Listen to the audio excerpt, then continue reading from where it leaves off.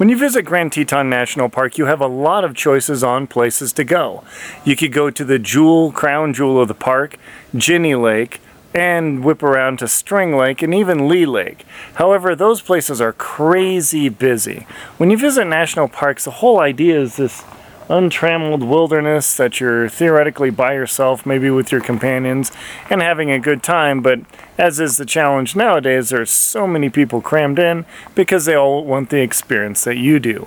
However, in this video, I'm going to talk about one of the unique lakes that's super big and lightly visited compared to the other large lakes in Grand Teton National Park.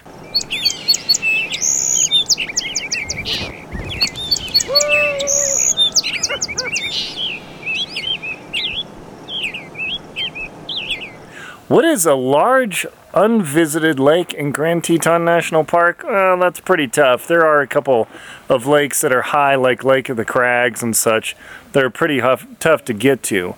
But if you don't want to do a crazy walk where you want to take your family to a family-friendly place, then this is the place. This lake is called Phelps Lake. It has two access points. One is at the Death Canyon Trailhead, and the other is at the LSR Preserve, or Lawrence S. Rockefeller Preserve. I'd recommend going to the Lawrence S. Rockefeller Preserve, showing up early so you don't have to wait for parking, and then enjoying an easy walk to the lake. The nice thing about this lake is you can't drive up.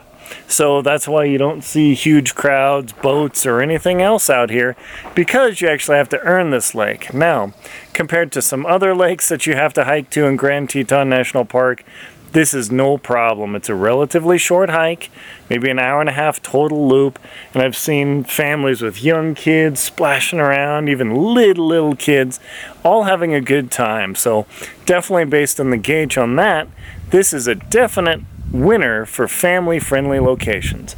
I've been sitting at this beach the whole time. Not one person has shown up, so hey, I can't complain. I'll put links below to the information on this lake and the LSR Preserve because it's really well worth getting out to. It's not nearly as trafficked as some of the other lakes and locations in Grand Teton National Park, and thank goodness, because you can come here, enjoy your peace and quiet with your friends and family, and have a good time without having to worry about the raucous crowds or anything else like some of the other locations. Check out my link below to my Jackson Hole hiking guide, and I'll have information on where to park and how to get to this lake, mountains, and many other locations in that book. My name's Aaron Linsdau. I'm a polar explorer and professional adventurer. Please like and comment on the video, and if you found this useful and beautiful and incredible, check that out, baby. Then subscribe to the channel and you'll learn more adventures and outdoors and all sorts of fun stuff that I have on there. Thank you very much for watching and enjoy your adventures.